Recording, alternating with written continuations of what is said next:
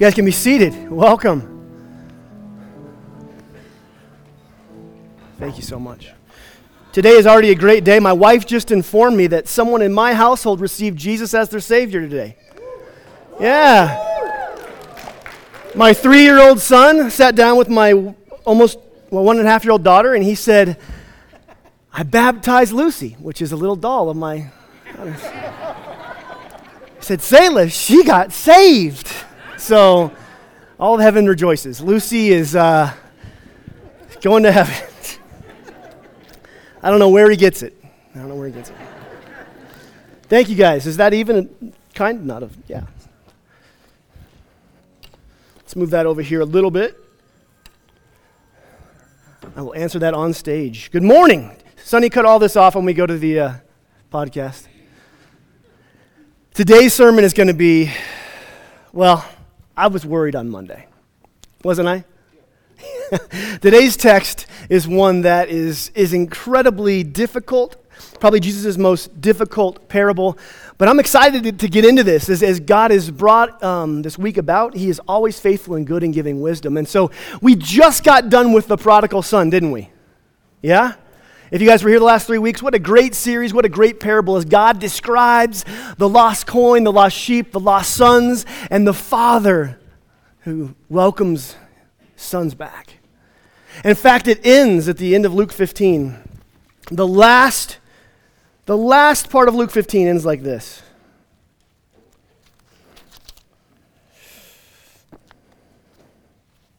My son, the father said, you are always with me, everything I have is yours. But we had to celebrate and be glad because this brother of yours was dead and is alive again. He was lost and he's now found. That's how he ends the Luke 15. And so it's so funny because what a great chapter. Of course, they didn't know it was chapters back then. Jesus didn't say, next chapter. He just kept living, right? He just kept going.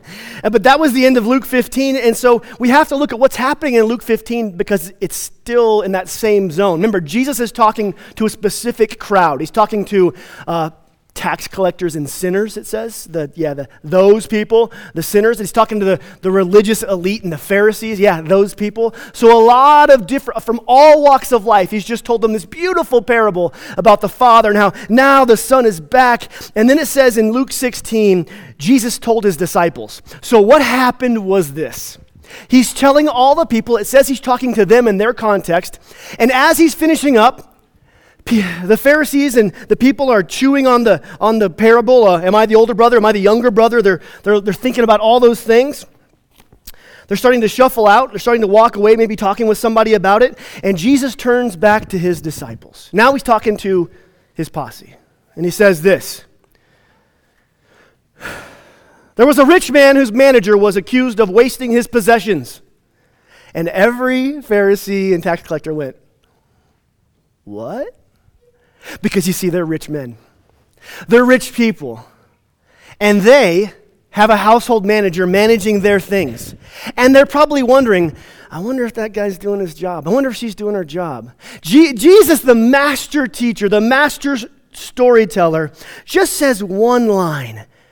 Zzz, and he has them. No one leaves. Like he's just talking to his disciples, but everybody who was kind of milling out, it'd be like at 11:30. Service is done, and I just say one line, and everybody goes, well, we're not done yet. Wouldn't that be awesome? Let's try that. Jesus was the master teacher. I'm just Daniel. So they all had managers in their house who would care for their affairs while they're out doing their thing. Now, this manager was an employee of theirs, and they're probably all wondering, what actually goes on? I get some reports, and I can be as involved as I want to be, but this guy's in charge of all my money. This woman's in charge of all my stuff, managing my household. What's going on with all that stuff? He spoke that sentence and they all stopped. They all turned around. And Jesus goes into another parable. Now this parable is going to be different than the ones we've experienced the chapter before. This parable is different because in the previous chapter we had a coin, a sheep, and a son. That was us. And then we had a shepherd, a woman looking for the coin, and the father, and that was God. And so we put God in it, we put us in it, we find who we are, it teaches us a lesson. This parable's not like that. This is a different kind of parable. This is one, if it was today's version, it would be on YouTube and you would just watch it and then it will apply to us. So instead of putting ourselves into the parable today, we're going to see what we can get out of the parable today as Jesus tells us the story and then applies it to us. And in this parable, it's about money. I just want to go ahead and just tell you up front so you can groan and go, oh, great. Church and money, here we go. They're going to take an offering, they're going to pass a plate, So one of those things, I'm just getting you ready for the money. I'm not doing that. We're not doing that. Jesus talked about money a lot. And this is one of them. And the second one, maybe your reaction isn't, oh, great. Maybe you're curious because I'm about to tell you something in today's sermon. Jesus is about to reveal in Luke 16 how God sees your money. How God sees money. Yours, mine, everyone's. Are you a little curious to know how God views money?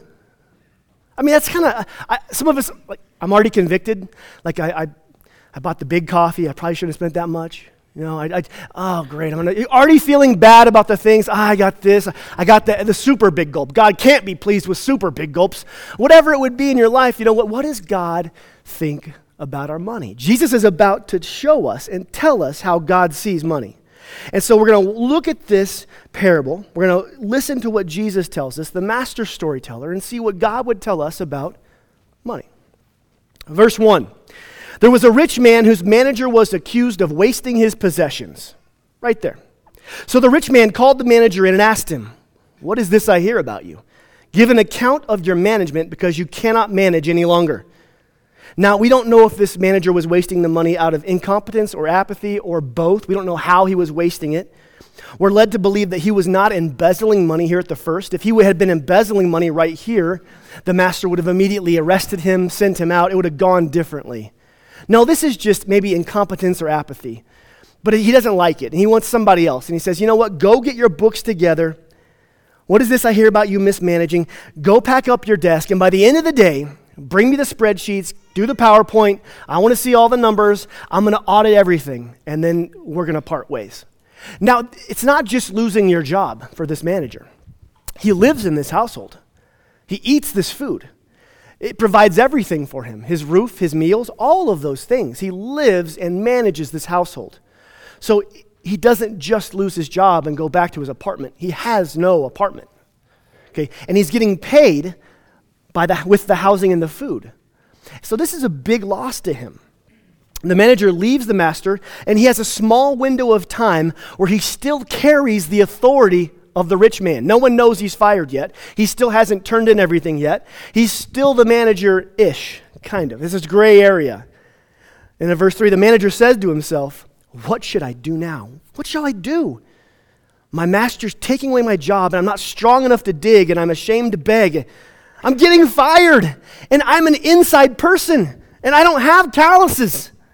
I can't go out and just dig, and I'm not going to go out and beg. What do I do? What should I do here?" Now, he's not just losing his job, he's losing everything. And he comes up with a plan. Verse 4, "I know what I'll do so that when I lose my job here, people will welcome me into their houses."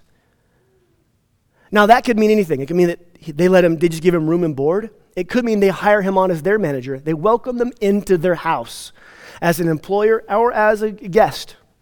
But he's going to do something. The plan involves doing something now so that others will take him in then. This man has had a sudden change of perspective. See, before meeting with the boss, he was having fun going about his life, enjoying his job or not doing his job, but focused on the here and now, and obviously wasn't focused too far on the future because he's losing the very employment he should have been doing. He's just in the moment.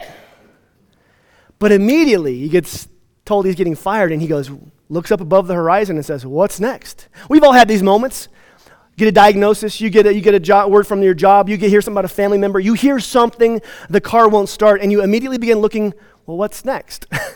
we get our heads out of the here and now and go, I should probably do something about then. I have to worry about then now. What does he do? "I'm too ashamed to beg. I know what I'll do so that when I lose my job here, people will welcome me into their houses." So he called in each one of his master's debtors, and he asked the first, "How much do you owe my master?" He calls in the people who owe his rich master debts. He still has his office. He still has his, it looks like authority. His degrees are on the wall. It's still his kind of place. Now, his first question to the debtor, I think, gives us a clue as to why he's being fired. The manager should have books that reflect everything. And he calls in this debtor and says, hey, what does your book say that you owe my master? He doesn't even know. He should know. This is his job. He should know these things. He calls him and he goes, what does it say over there? Oh, that's what I have here too. Like, yeah, what does it say on your books? The man replies, 900 gallons of olive oil. 900 gallons of olive oil. That's a lot of olive oil. We learned that the master is a very wealthy man, a trader of commodities, and not a small-time operation. No. He's Grand Junction to Denver. He's going big cities. He has some big things going on, 900 gallons.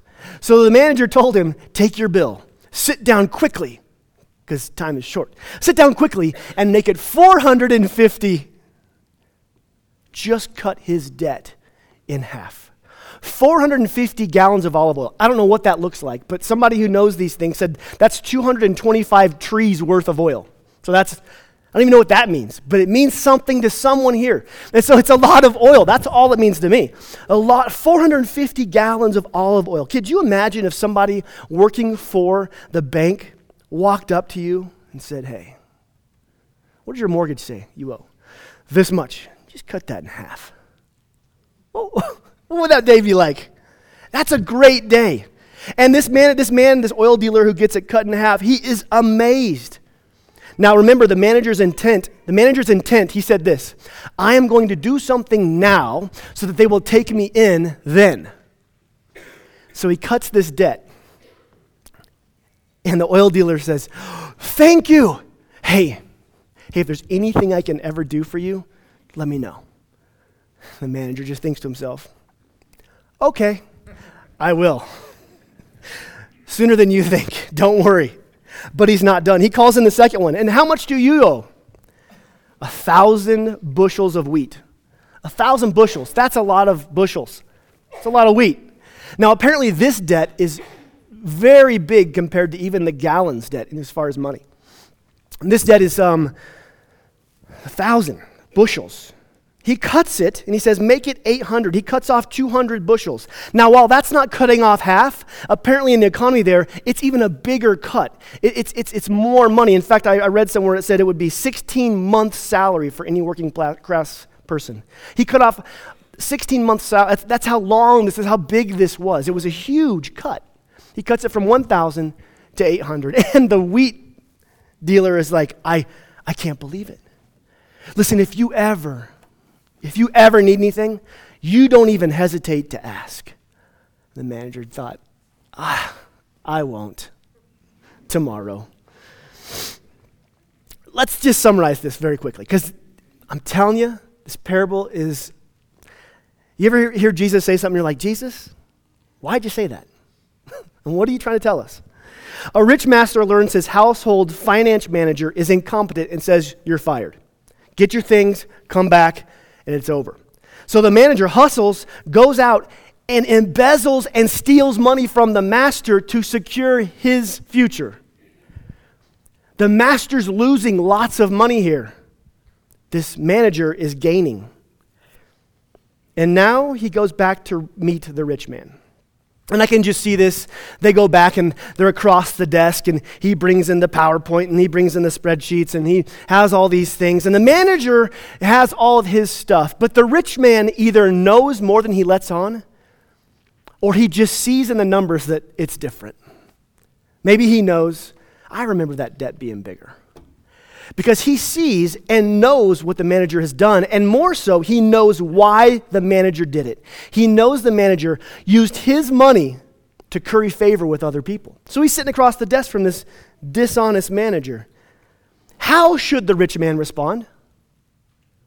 How should he respond? Don't put it up there yet, Steve. How should he respond? I said, don't put it up there yet.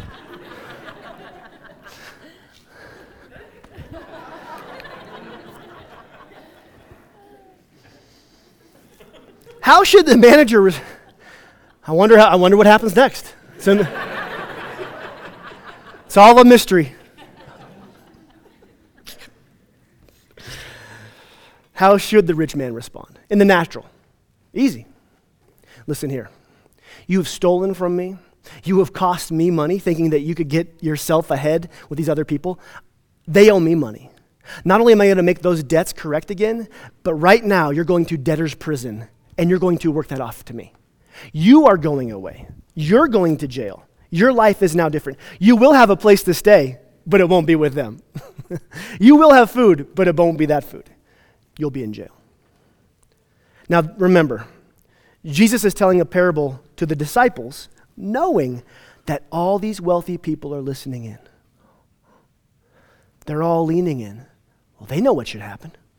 And remember, Jesus is going to tell them and tell us how God views money, which is why the end is so wild. The rich man across the desk from the manager looks across, and in verse 8 says, the master commended the dishonest manager because he had acted shrewdly. The word commended means praised. He praised him. I can just see him sitting across from him. He looks at the books, he looks up at him, he goes, I gotta admit, well played. Well played. That was shrewd. He praises his shrewdness. That doesn't sound like sending someone to jail. Now, he doesn't praise his dishonesty, praises his shrewdness. Shrewdness is acute, cunning wisdom for a circumstance. Now, shrewdness doesn't have to be bad. You can be pure and be shrewd. He was not. He was not pure, but he was shrewd. And here's the thing. Can I just tell you something? That's the end of the parable. That's it. That's where Jesus says that the scene closes. And then Jesus goes into two parts of application. Now, all the application is actually next week in my dad's sermon, which that's awesome. So I got 2 verses left. 2 verses. And Charlie and I worked, 2 verses to unpack what is going on here. We have to listen to or look at the point of view of the rich people listening. As they're hearing this story, they've just heard about a father who took his son back after all he did. And they're already just minds are blown and they're already kind of reeling from that. And now they hear about this rich man who praises his shrewd manager. And they're like, Jesus, you don't get it. Do you live in the real world? That's not how it works. You want to know what I would do? I would have them paying full price and he would be in jail, Jesus. That's what happens. That's what we do. So in these next 2 verses, what do we find out? Here they are. It doesn't make it any better. It actually just kind of makes it worse. For the people of this world are more shrewd in dealing with their own kind than the people of light. And I tell you, use worldly wealth to gain friends for yourself, so that when it's gone, you'll be welcomed into eternal dwellings. Use worldly wealth to gain friends for yourselves. Jesus. I have to preach this on Sunday. What am I supposed to say about that?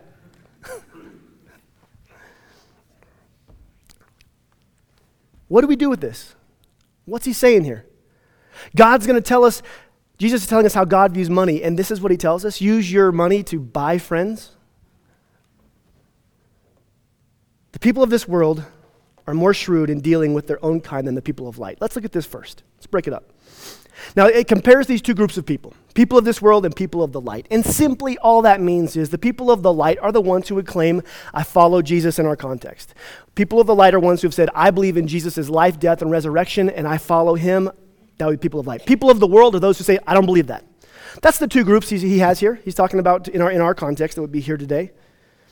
So people who do not follow Jesus are more shrewd in dealing with their own kind than people who do follow Jesus. Does this have to do with Christians in business? We're not shrewd. What is he saying? Why are the people of this world more shrewd? And I can only, as I'm thinking through this, the thought that if there is somebody out there who doesn't believe in that after this life, I move on. If there's somebody out there who believes that after I die, that's it, That this life, this rat race, is all I have. I'm going to climb to the top. I'm going to wring as much as I can out of this life, because this is it. There's some cunning and there's some shrewdness that would go into living that way. One poet put it like this: you only get one shot. Do not miss your chance to blow. Opportunity comes once in a lifetime. That's what it means is, I have one life to make this thing work. One life. And I'm going to do everything I can to get out of this world what I want to get out of this world. On the other hand, if you have someone who believes that this life is just practice for the great chorus in the sky to come, that I might not be rich here, but I'm going to be rich in heaven, I have my security someday. There can be an apathy that seeps into that person's life as they are waiting for theirs in the next life. You know what? This isn't my one shot. This is just the preamble to the big party. There's a contentment that comes with that mindset that Jesus is talking about. And you know what God says to this? He says, no, don't do that. Don't be the person who's just kind of sitting back, relaxing in this life because you know you're going to be rich, you know you're going to be healthy. Like, I'm going to let my life fall apart now because it's going to be perfect. And this is way oversimplified. But when it says there's two groups of people and one is more shrewd, I do believe that is the context of what he's talking about. Jesus says, don't do that. Live this life knowing this is the one life here on this earth that you get. Live this life knowing this is the one life that people around you get to meet me. You be as shrewd as you can in this life. Yes, there is a world to come. But you be as shrewd as you can in this day, in this here, in this now.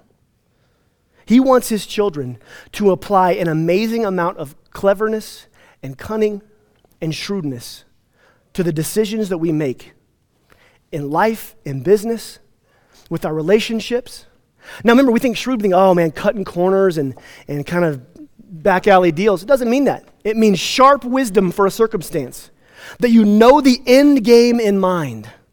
That you have an end game for your life and these relationships. That I'm on this earth and I want people around me to know Jesus, and I'm going to make decisions, shrewd decisions, so that they do know him. I'm not just going to coast.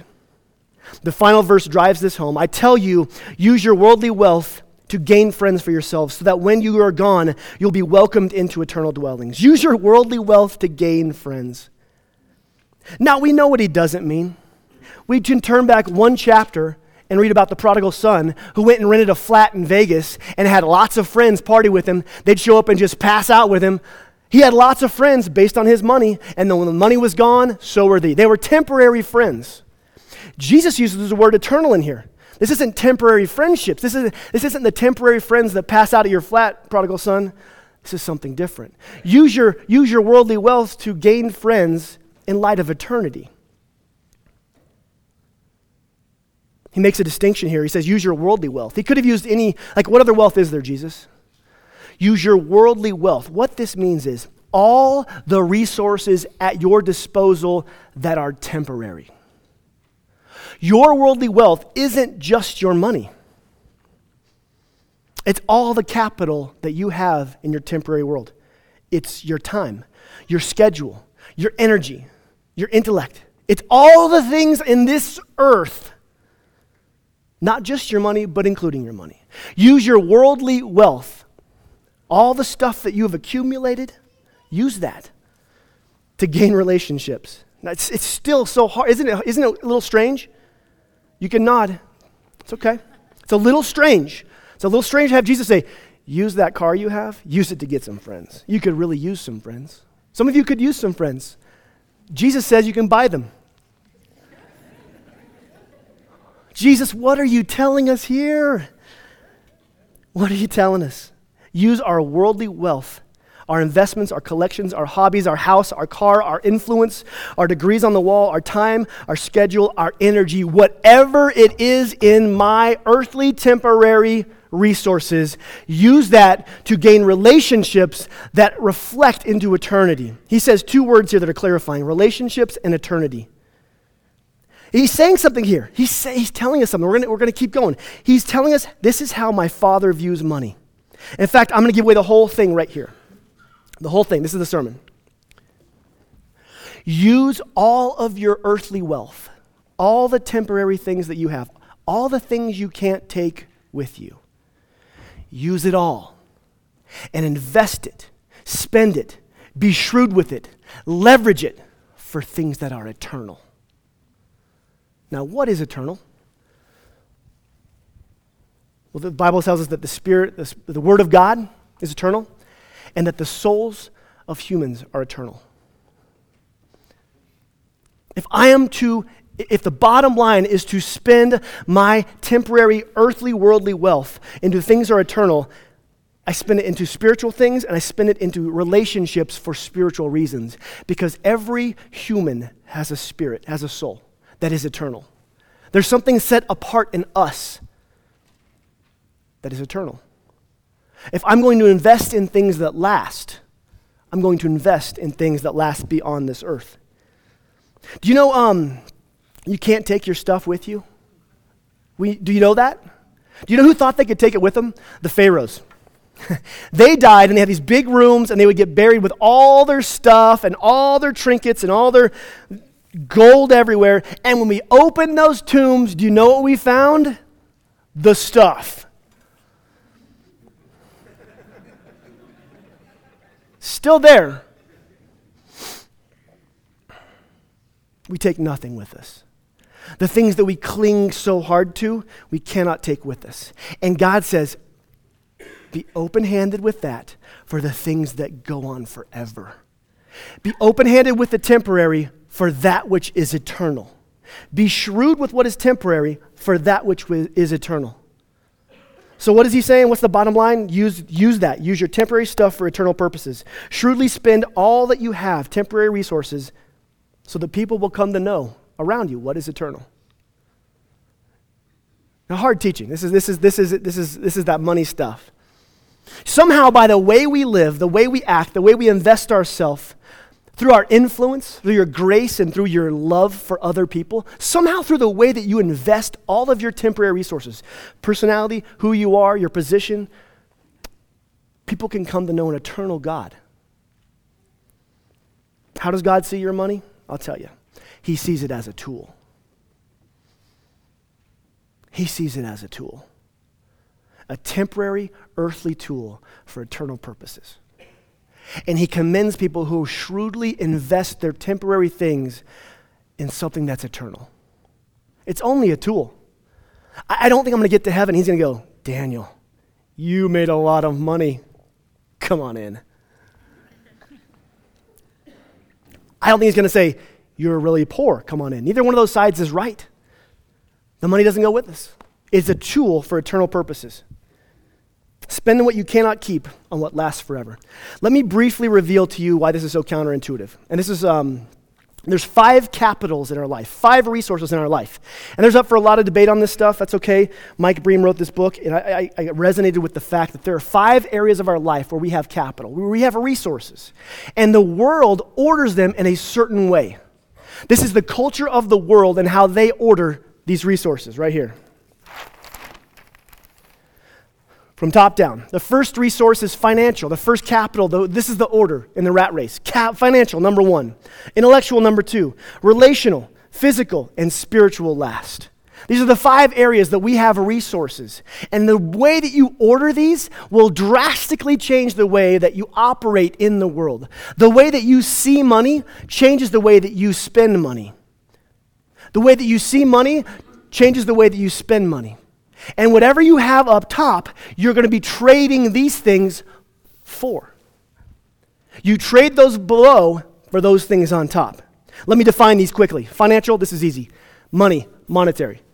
Intellectual, this is your education, your degrees. This is the influence that you can wield through those thoughts. Then we have relational. This is your friends and relationships. Physical, this is your health and your body, but not just that. It's your schedule, your energy, your time, where you invest yourself. And then finally, the spiritual. This is our relationship with God. Now, there are definitely some caveats here, and people would say, in the academic world, they put intellectual, they switch these two. And actually, these two are switched. But here's how it would look. If this is our highest value. Then I go to school to get more of this. I learned to make friends to help get me ahead. And we get so used to this when we drift into this way of living, we don't even think that I'm using people. We don't even think that, hey, I'm using this person. But we do make friendships with end games in mind that aren't eternal. Shrewdness is making the end game that's eternal. He's saying, no, listen, this is a temporary end game. I'm using these relationships for these things. Now again, it's not a pretty picture, but the rat race looks like this. Then physical. How often do we see that things suffer down here because of what's going on up here? The more this becomes the thing that I am going after, my health deteriorates. In fact, my schedule changes. I'm not around as much in these relational areas that mean more. I'm not around as much. My energy is getting poured into here. And then spiritually, if this is our way we live, spiritually, well, number 5, God, I give you an hour and a half every other week on Sunday. That's it. Now, it's not a pretty picture, but let me flesh it out. Because we see this all the time. We just don't see it like this. We see this all the time in our world. Somebody, and he tells a story about somebody who gets a job and moves his family across country. He gets a big promotion. And he moves his family across country. He uproots all the relationships that they had in their life. If they have kids, all the relationships their kids had at the schools they're at, their church life, whatever relationship constellations they have. He trades in all where he is in life, all his friends. He trades in anything down here because the promotion has called. And that happens, it's common. And oftentimes we don't even question that. We just go, man, congratulations. Congratulations. You have just traded everything below here for that. I get it. Every circumstance is different. We've all done this. We've all seen it done. Every circumstance is different. And in fact, God in the Bible often will call people away from all their relationships to go to a far-off land. It's not ordered like this, but I understand. I'm not making broad judgments for those of you in here going like, well, I got a promotion. As a rule, common. This is common in our society to take a promotion and sink these things and just move on. I have a friend here.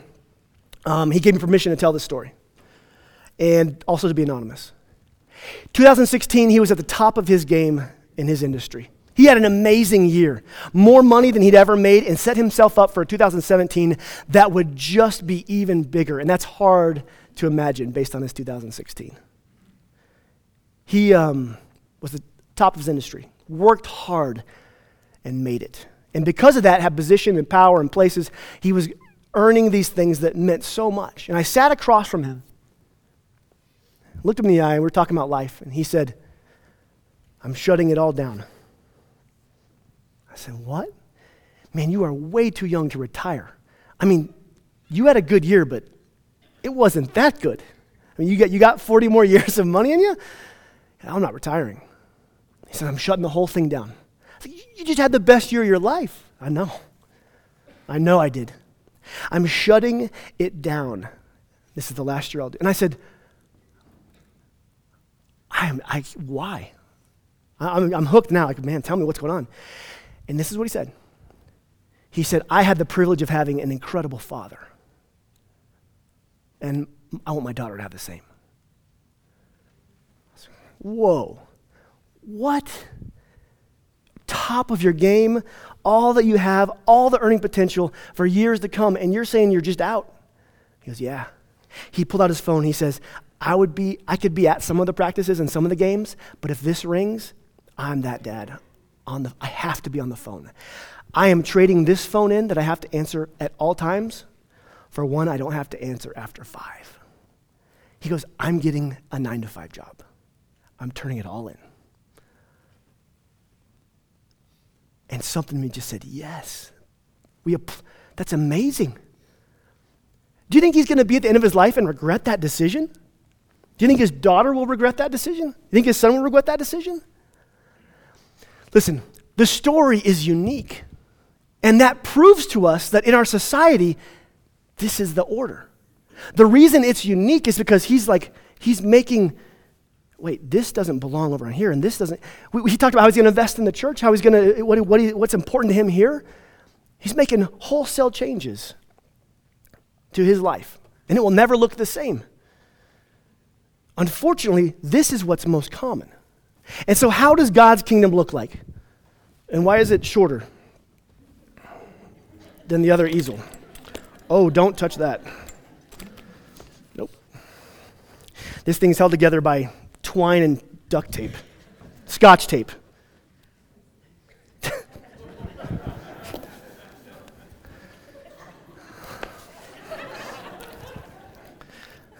I think we could invest a little more money into our easels. I know we don't order it like that. No, I'm kidding. Let me just do this. I would love for you to hold it. You just want to be seen again, don't you, Trev? Thank you. So, come right over here, right there. So, this is how, you're the podcast, you are missing out right now. This is how the world orders it. How does God order it? First and foremost, we have spiritual. You probably could have guessed that, right? Spiritual's number one.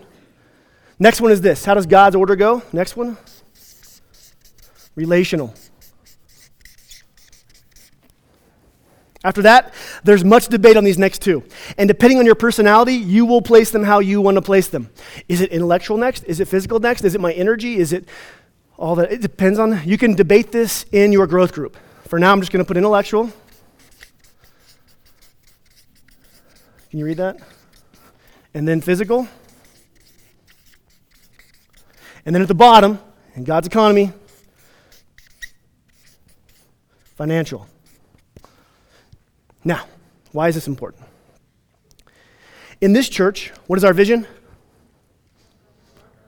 Let's just do that again. What is our vision here at the Orchard? To love and love God and love people. And we get that from the Old Testament, even the New Testament, the Shema, the prayer they prayed throughout this Bible that said, love the Lord your God with all your heart, soul, mind, and strength, and love others as yourself. And so here, we reverberate with that. Our church's DNA is the DNA that Jesus lived by and the Bible is written by. Love God and love people. And if we look at here at the order, we have right here, love God, love people. Number one and number two. And as we move down the order of heaven, we have intellectual, love God with all your mind. And in fact, also remember, loving God with all your strength, it doesn't mean your muscles, it means your influence. All the intellect you have, love God with it. Listen, don't have your own agenda intellectually. Don't have your own biases trying to lead people into this. Everything below here, these things should feed up into it. Have your intellect, love God with all your mind, and may it be for eternal purposes. Your physical, all your resources. Love God with your soul, which is the whole of your life. Love Him with your strength, which is the influence. Love Him with all the ways, your presence at certain places, your schedule, your energy, where you spend yourself. Love God with all your mind, all your strength, and finally, lastly, your finances. Simply this, love God with your strength, your influence. It's simply a tool to invest in the kingdom and what matters most. See, I'm going to tell you guys something. There's a few things on here that are temporary. It's those. And there's some things in here that are eternal. It's those. And why would we invest ourselves in things that are temporary?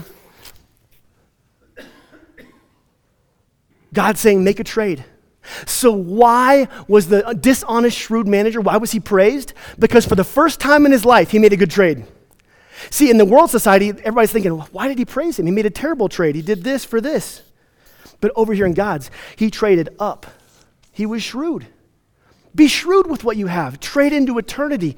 Invest into eternity. Perhaps, listen, and here's the thing. God views our money, thank you very much. You can have a seat. God views our money as a tool. It's all from Him, it's all for Him. And what does this look like for you? Listen, maybe you have just a little bit of resource here. Maybe you just have a little financial. Maybe you have a little physical. Maybe you have a middle. Maybe you have a lot. Listen, like I said earlier, the prosperity gospel and the poverty gospel are both not true. Neither one of them. The gospel is the gospel. It's these two, love God and love people. So maybe you have a little, middle, or a lot. What it's saying here is, man, whatever it is you have, it's how you view it that's important. Do you view it according to God's kingdom? Or do you view it up here? You can have the tiniest amount and live like this. There's nothing wrong with making money or being wealthy, just like there's nothing godly about being poor. Invest your money, invest your life, invest your resources, invest who you are into things that are eternal. And one last thing, this is the last one. In verse 9 it says this, spend all we have on relationships with eternity in mind. Spend it on relationships with eternity in mind. There's this connection between the relationships and eternity. That at the end of our days, when all is past, what does it look like to be welcomed into eternity? It says, so you'll be welcomed into eternity. What does that mean? Well, there's an old classic Christian song that I just hesitate to even bring up, but I can't help it, and some of you will laugh at this. Ray Bolt's Thank You. And it's the story of this guy who goes to heaven, and he's walking with Jesus. And as he's walking, it says this, somebody called out to him, and he's with Jesus, and a young man came running, and he said, friend, you may not know me now, but wait. You used to teach my Sunday school when I was only 8. And every week before the class, you would say a prayer. And it was one day when you said that prayer that I asked Jesus into my heart. Thank you. And he goes, thank you. Because of what you did in your investment in me in Sunday school, I'm here today. And then it goes on to say like, hey, this missionary over there, you gave the little tiny bit. It goes on, there's this line of people in heaven welcoming him, saying, because of you, I am here. Because of what you did and how you lived and how you loved, I am here today. You traded in everything you could. You spent everything of yourself and your energy and your time for what's eternal. And because you did that, I stand here in heaven. Thank you. Does that what it looks like to be welcomed into eternity based on the relationships you vested into? I don't know. That's an old song. It's an old idea. But perhaps it comes from an ancient rabbi who said, spend everything you have into what matters most, and you will be welcomed into eternity based on those relationships. There'll be people waiting for you that say, thank you. See, I can't help but think, when we think of our lives, we often think about what am I going to have to show for my life? What do I have to show for my life? What do I have to show for my 40 years? I had this big midlife crisis. What do I have to show for my 40 years? And it seems like Jesus is saying, it's not what you have to show for your life. It's who. Who do you have to show for your life? It's not what. It's who. That you would invest every what and how and thing and stuff that you have into the who that is eternal, that matters most.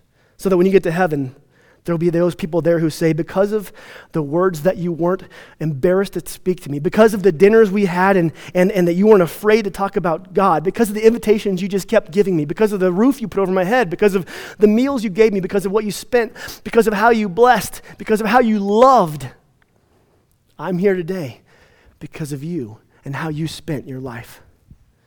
Maybe that's what it means. Maybe that's what it looks like to use our worldly wealth for relationships that echo into eternity. You know, someday we'll have God's full perspective on this. We'll have God's full perspective on all of our problems financially, intellectually, all the relational stuff. We will have His perspective. And we will see what mattered most. That there were things that were gone in a heartbeat. And there are those, the souls of people around us, that last forever. Orchard, may we be a church that is known for loving God and loving people. And with that, we're invited to live a life that reflects the order of heaven, to love God with all your heart, soul, mind, and strength first, and love others as yourself. And may all other earthly resources in your life just be open-handed to Him, saying, Father, may everyone I know come to know you because of something that I have earthly in me. I believe, Charlie believes, the elders believe, that God is going to continue to do great things here at the Orchard. And we're going to celebrate. Not because we have a trophy of a big church, not because we have influence or anything, but because we're going to see loving God and loving people made real in this world.